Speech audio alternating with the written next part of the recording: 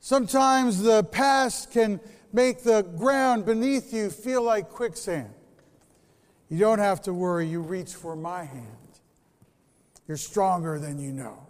If you're lost out where the lights are blinding and all the stars are hiding, that's when something wild calls you home.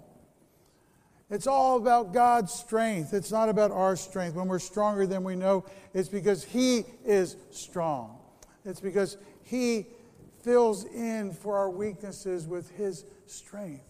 And He is doing something beyond our wildest hopes and dreams.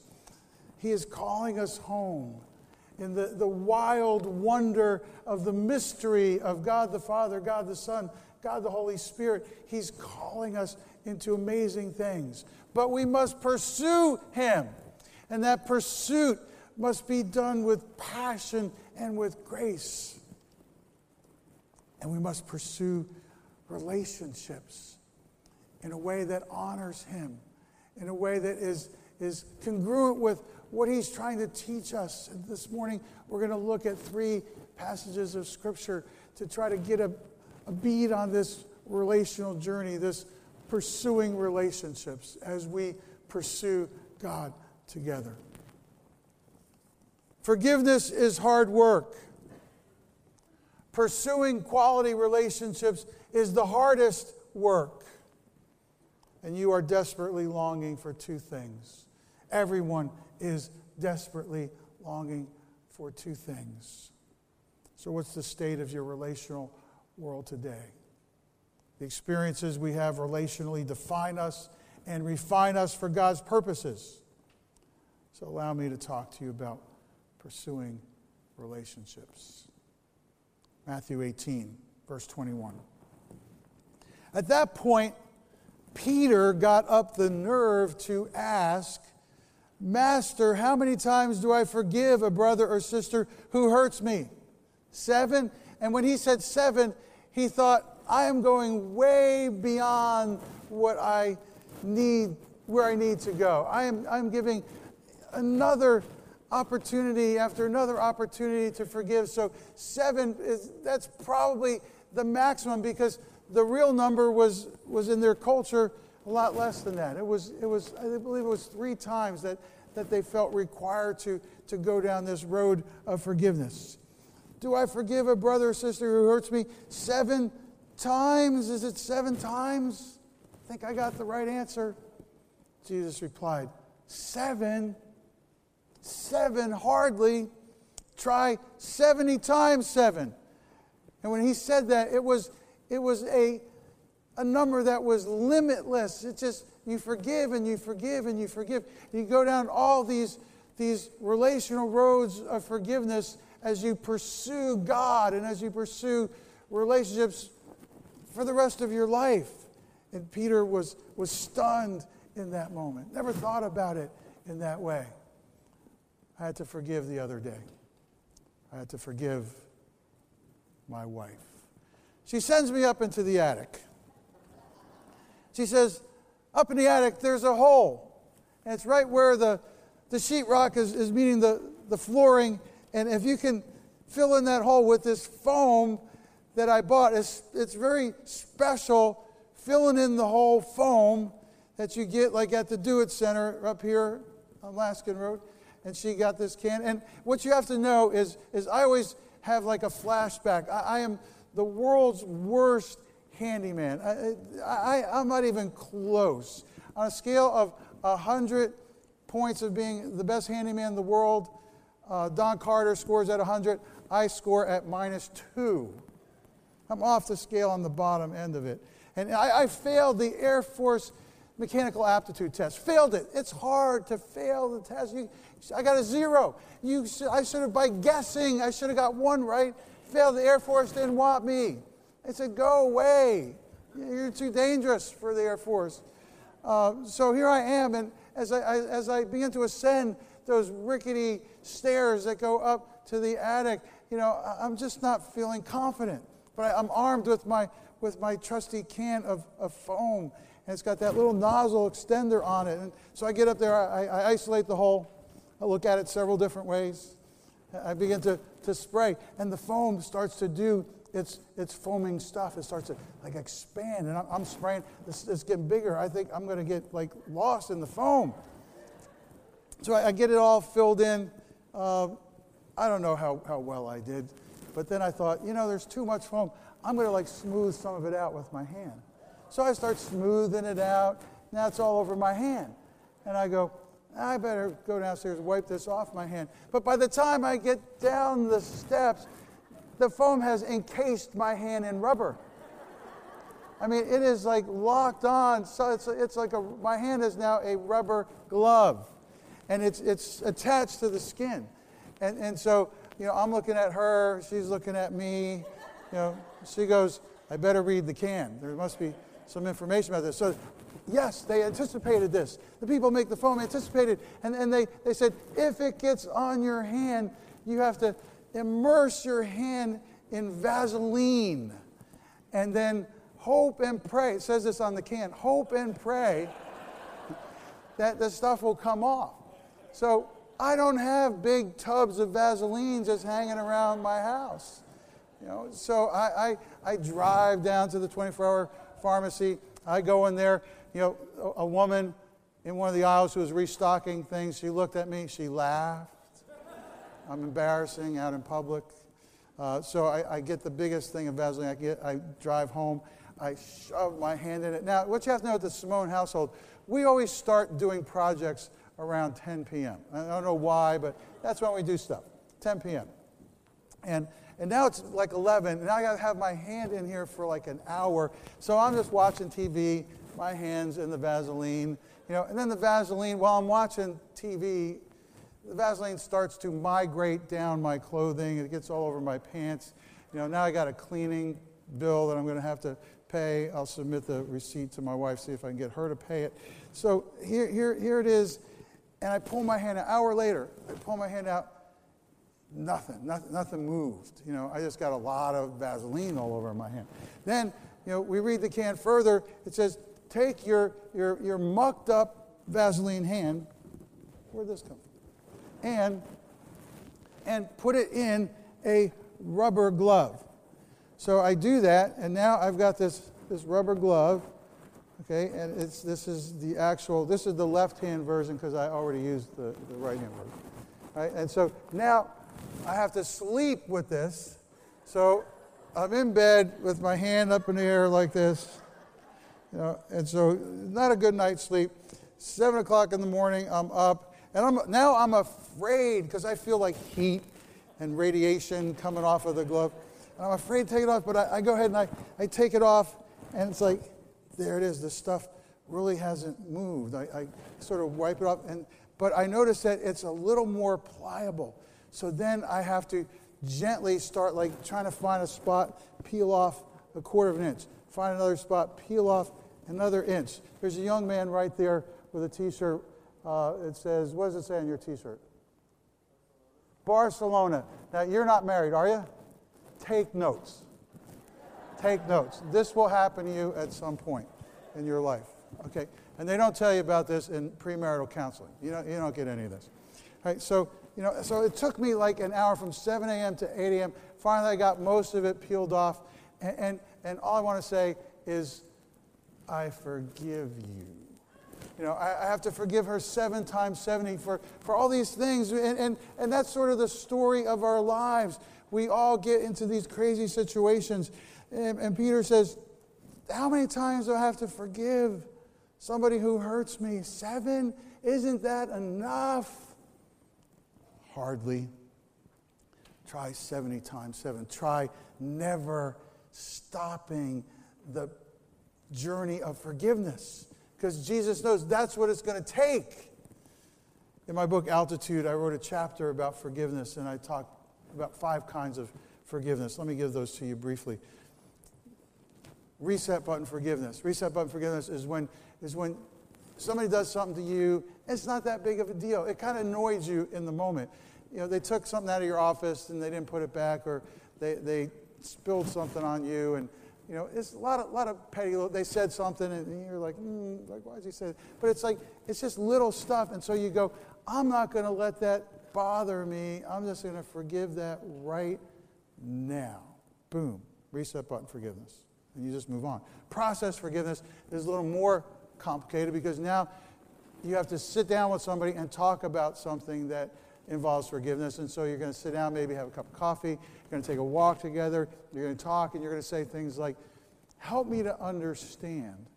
Or when you did that, did you have some kind of a motive behind that you were trying to get back at me? And so you talk and you enter a process, and that process might take one time, might take 2 cups of coffee, 3 walks around the block, but it's a process. And then you go, oh, I understand, and I forgive you, and you forgive me, and we're good.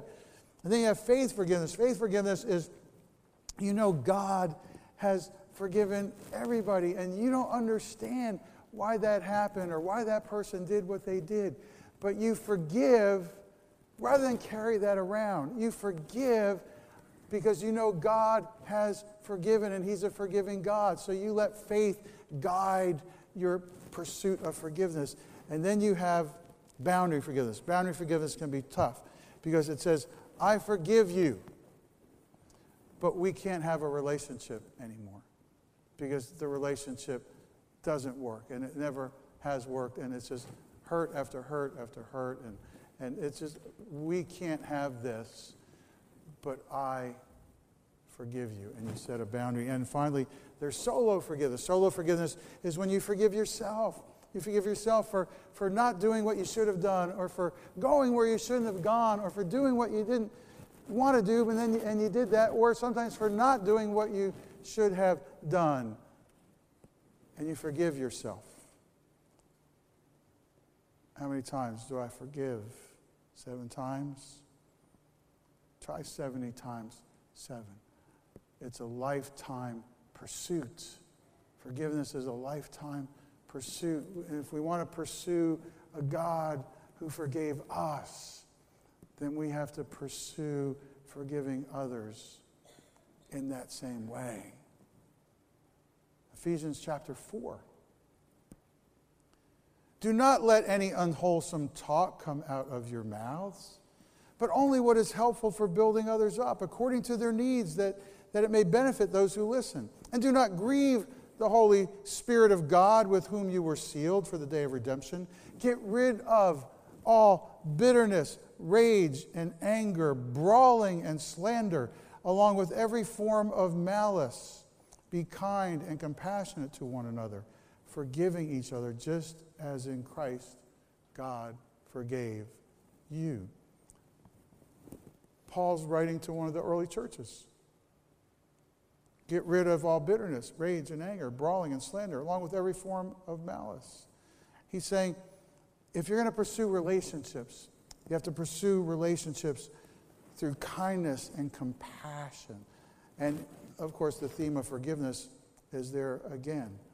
And it is so much a part of our lives. And a lot of this stuff happens in families, just like the early church is a family, and it's a family of families. A lot of it happens in families. A lot of forgiveness, a lot of what needs to be done with brothers and sisters, with mothers and fathers and children, with really close friends sometimes, because we're human beings, and we don't always hit the mark.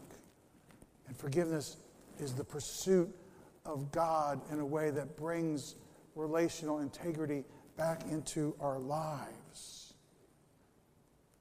Philippians chapter 4, verses 1 through 9. My dear, dear friends, Paul writes, I love you so much. I do want the very best for you. You make me feel such joy. Fill me with such pride. Don't waver. Stay on track. Steady in God. Stay on track. Steady in God. In your pursuit of God and in your pursuit of relationships, stay on track. Steady in God. And now you're going to have 3 names that are unusual for the 21st century. I urge Euodia, and Syntyche. I'm just going to call them Euodia and Cindy. I urge Euodia and Cindy to iron out their differences and make up. Udi and Cindy have got a problem. They're sideways with each other. This is the early church. But these are people just like you and me. Iron out their differences and make up. Get through that. God doesn't want His children holding grudges. If you're pursuing God, you have to pursue relational integrity. And oh yes, Zizgus. I'm just going to go with the last three letters. Gus. And oh yes, Gus, since you're right there to help them work things out, do your best with them. In other words, you want somebody maybe to help you in the process of working things out. And that's one of the beauties of the church. It's one of the beauties of friendship in the body of Christ, that somebody else can come along and say, let me help you guys hear each other. Let me help you to kind of figure this out, because I think there's something that you're missing here. And you can get perspective that you're blind to from another person who cares about you, who loves you. It was that way then. It's that way now. These women worked for the message hand in hand with Clement and me, and with the other veterans, worked as hard as any of us. Remember, their names are also in the book of life. They have pursued God, and we're all going to be together someday in heaven. Celebrate God all day, every day. I mean, revel in Him. Make it as clear as you can to all you meet that you're on their side, working with them and not against them. Help them see that the Master is about to arrive. He could show up any minute. Don't fret or worry. Instead of worrying, pray. And I love this next phrase. Let petitions and praises shape your worries into prayers. Let petitions and praises shape your worries into prayers. Letting God know your concerns. Before you know it, a sense of God's wholeness, everything coming together for good, will come and settle you down. It's wonderful what happens when Christ displaces worry at the center of your life. And there's an echo in there of Jesus saying to the disciples, don't let your hearts be troubled. Believe in God. Believe also in me. Summing it all up, friends, I'd say you'll do best by filling your minds and meditating on things true, noble, reputable, authentic, compelling, gracious, the best, not the worst, the beautiful, not the ugly, things to praise, not things to curse. Put into practice what you learned from me, what you heard and saw and realized. Do that. And God, who makes everything work together, will work you into His most excellent harmonies. It's like God is directing an orchestra. And we're the orchestra. And He's going to direct us to perform something so beautiful upon the ears of the world, upon the ears of other people. But we have to pursue Him to get there. And we have to pursue integrity in relationships to get there. So let me tell you about the lies and questions of pursuing relationships. Chip Ingram wrote a book about the 5 lies of relationships. His lie number 2 is, if other people would shape up, my life would work out. If they would just get it together, my life would be a whole lot easier. Shape up, get it together. You're frustrating me. You're plucking my nerves. If you would get it together, my life would work out. Put this on your top 10 book list of books you got to read in the next year or 2 years. Safe People. It's one of my most favorite books ever because it's so practical. It's so down to earth. It's so biblical. How to find relationships that are good for you and avoid those that aren't, by Henry Cloud and John Townsend. And they talk about unsafe people and unsafe relationships, and there are a lot of chapters that that pull that apart and peel off the layers and get to the real truth of everything. And then they talk about safe people and safe relationships. They say unsafe people think they have it all together instead of admitting their weaknesses. I've got lots of weaknesses. And when I look at them, I go, oh, God, just help me in these weaknesses with your strength. Unsafe people only apologize instead of changing their behavior. And there's a litany of I'm sorries, and there's nothing that ever changes. Unsafe people blame others instead of taking responsibility. If other people would shape up, my life would work out. It's your fault. That's why my life doesn't work. Unsafe people lie instead of telling the truth. And that lie might just be a fraction off from the truth, or it might just be, a little bit off to the left or right, but it's not straight down the pike. It's not right down the road. And so it's really not the truth. So you never know kind of where you stand. Safe relationships do three things. They draw us closer to God, they draw us closer to each other, and they help us become the real person God intended us to be. There's an unfolding of that real person. And there's certainly sometimes some drama in that, just like there was some drama for the disciples and some drama in the early church that I read to you this morning. But the goal is, I want to be the person God created me to be. And in their book, they talk about safe people as defined by John 1:14. So I call this the Jesus model for safe people. Number one, dwelling. Dwelling means connection at the heart level. That being with these people is like coming home. That's what a safe person is. It's like it just feels good. It feels right. John 1:14, the Word became flesh and dwelt among us. The word dwelt there is in the ancient vocabulary, tabernacled.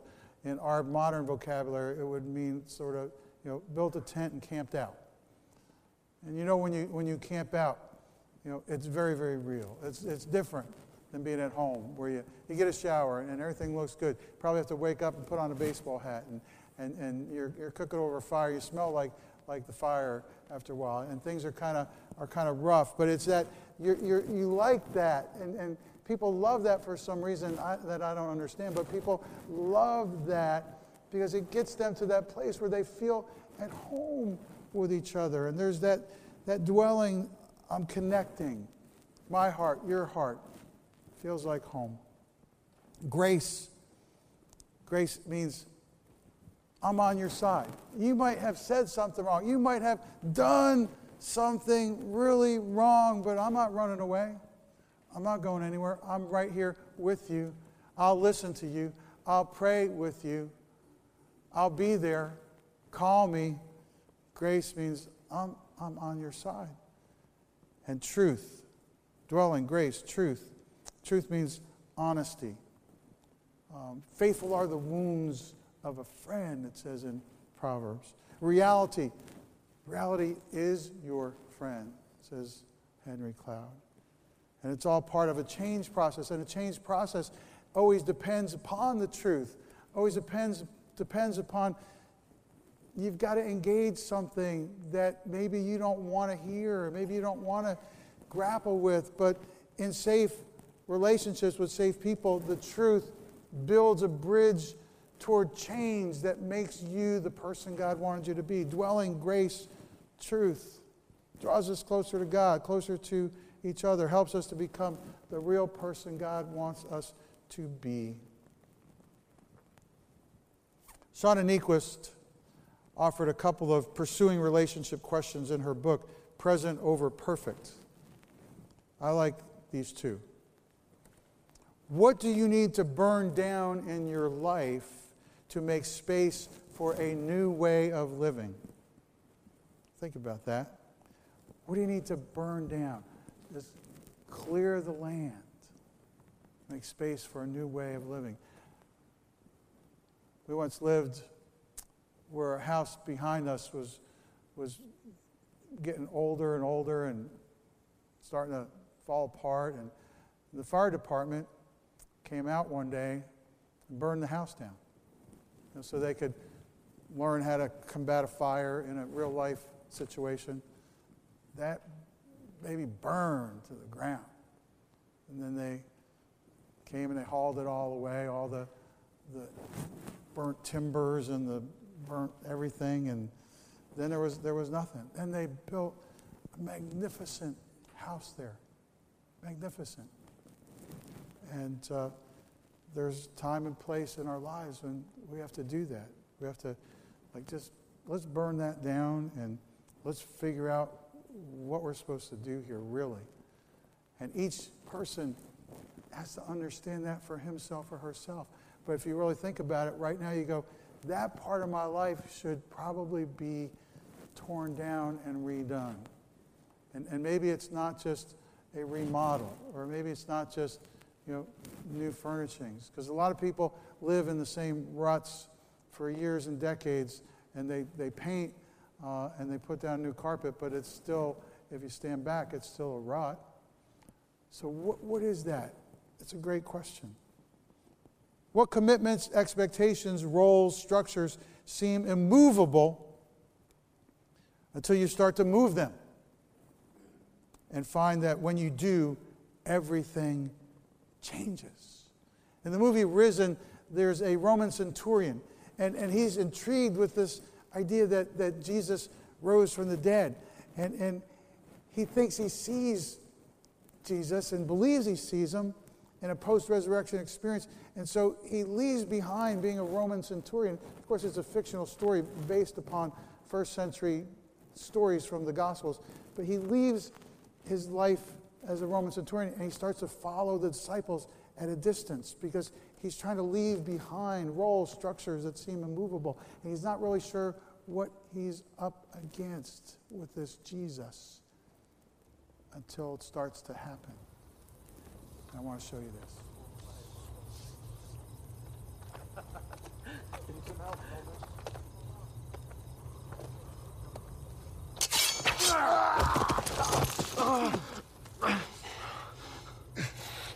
I brought water!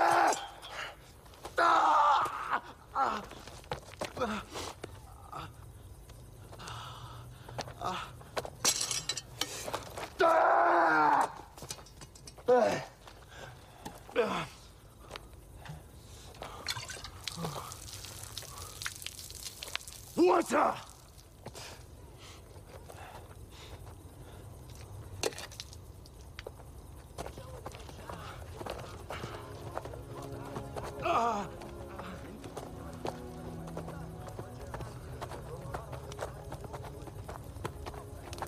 That's a scar. I hope you know that. What's wrong? Yahweh, hallowed is your name. Give us today this daily bread, and forgive us our debts, as we have also forgiven our debtors. Lead us not into temptation.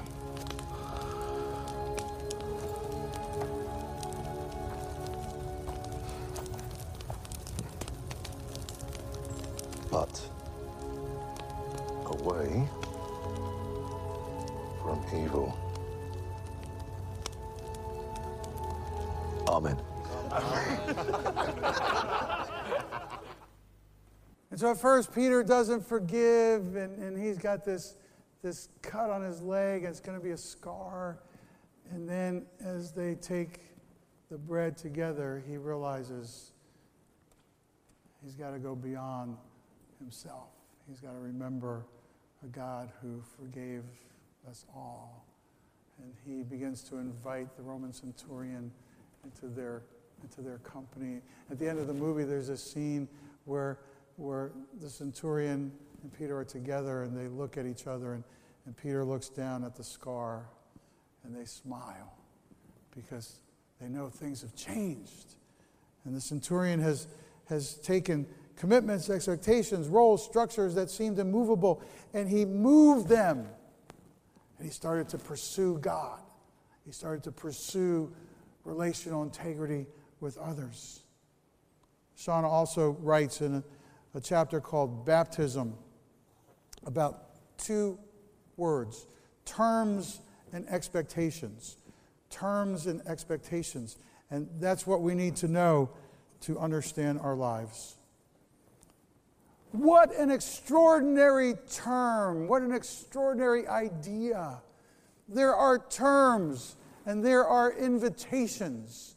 And what she's talking about is your life comes with all this stuff, and you have brokenness, and you have celebration, and you have heartache, and you have rejoicing, and it's all this stuff. And somebody has just talked about all the disappointments. His marriage wasn't what he wanted. His childhood left him aching for love. His career wasn't soaring the way he'd imagined it could. All these disappointments. And she says, there are terms. Those are the terms. And there are invitations. And the invitations are, what will you do now? What are you invited to out of these terms of your life? Most of us don't live this way. Or at least control freaks like me don't live this way very often. We like to think we set the terms and we issue the invitations. But maturity, perhaps, is the realization that we are not handing out terms or invitations. To be very honest, my first several brushes with the terms of my own limitations didn't bring me to maturity. They brought me to blame, to anger, fist shaking, sputtering with fear and outrage. But after enough limitations and failures and small deaths, even I began to come around to the invitations, to the idea that our lives are not blank slates, but they're beautiful nonetheless. No, they're beautiful because of that, because they've been created over time in love and sickness, in moments of courage and moments of terror. And so she says, you've got to understand that they aren't your terms. You own them, but they're not yours. And they're not your invitations either. You don't invite. The terms invite you to be more of who God wanted you to be as you pursue Him. And so you have to have courage, and there's also terror. And it's all part of the journey of pursuit. Another pursuit of relationship lie might be, I have to be busy all the time to know my life is working. It's what I call hit and run Christianity. And I've done that. And you've done that. And it doesn't work real well. There's a verse that we read earlier in Philippians 4:6. Petitions and praises shape your prayers. In order for petitions and praises that you put before God to shape your prayers, you have to be quiet before Him. You have to get to a place that Jesus called, go into your closet. And where you are hidden in secret, God's going to hear you. There's going to be something that is about the pursuit that's deep and abiding because you've created a quiet space. You don't get that when you hit and run all the time. Another pursuit of relationship lie might be, church is an experience I have for me. Makes me feel better. Somehow, somebody encouraged me.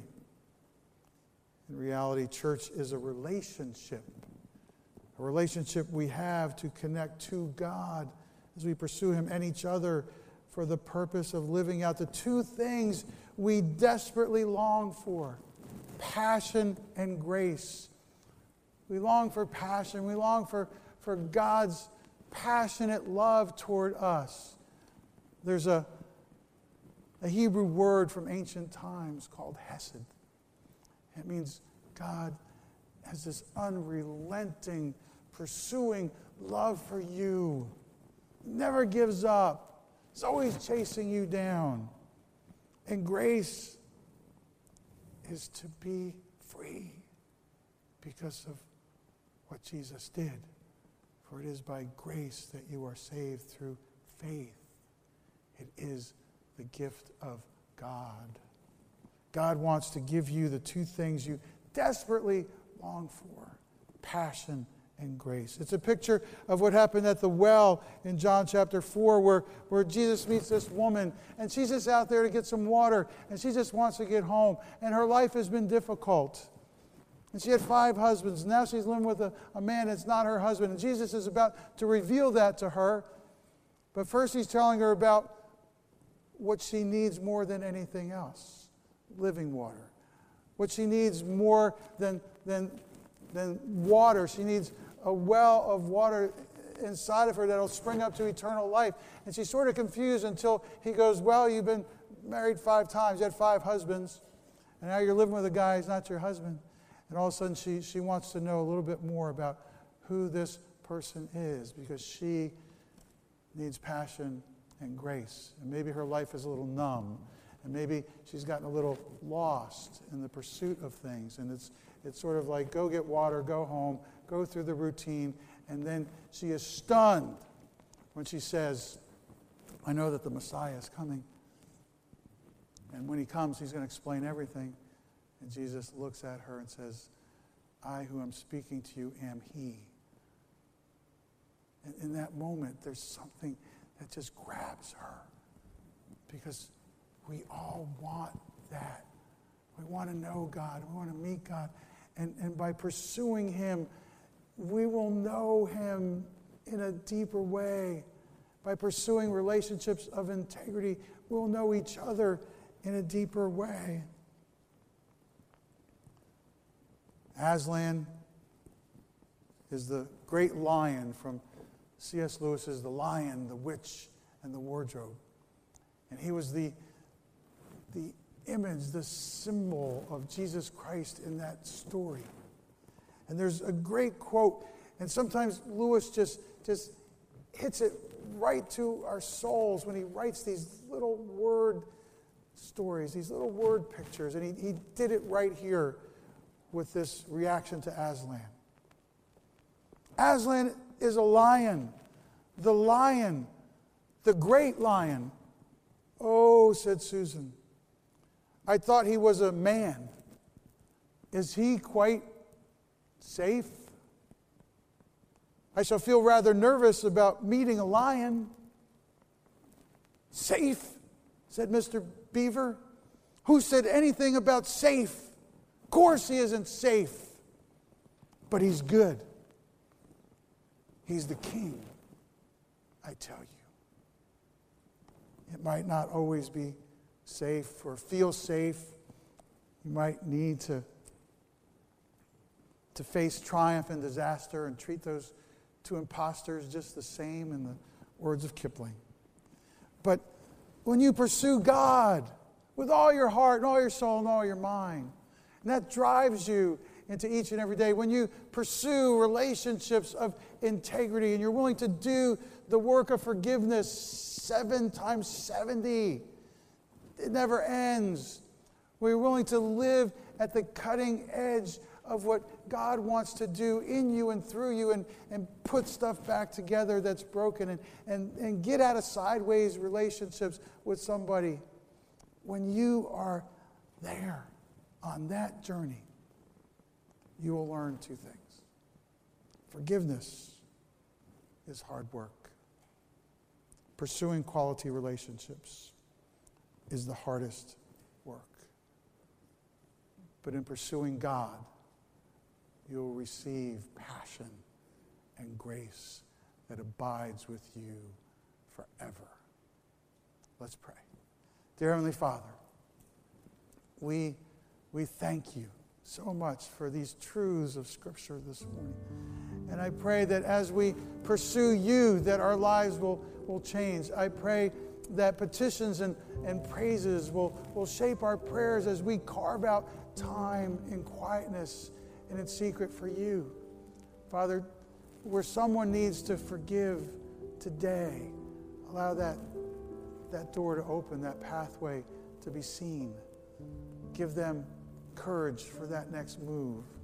Father, where someone needs to have that conversation with another person and kind of sort out some of the wobbly stuff, the mucky stuff. Father, Allow that conversation to happen. Father, above all, keep us focused on you. Keep us driving towards your kingdom. We pursue you. We love you. Thank you for loving us. In Jesus' name we pray.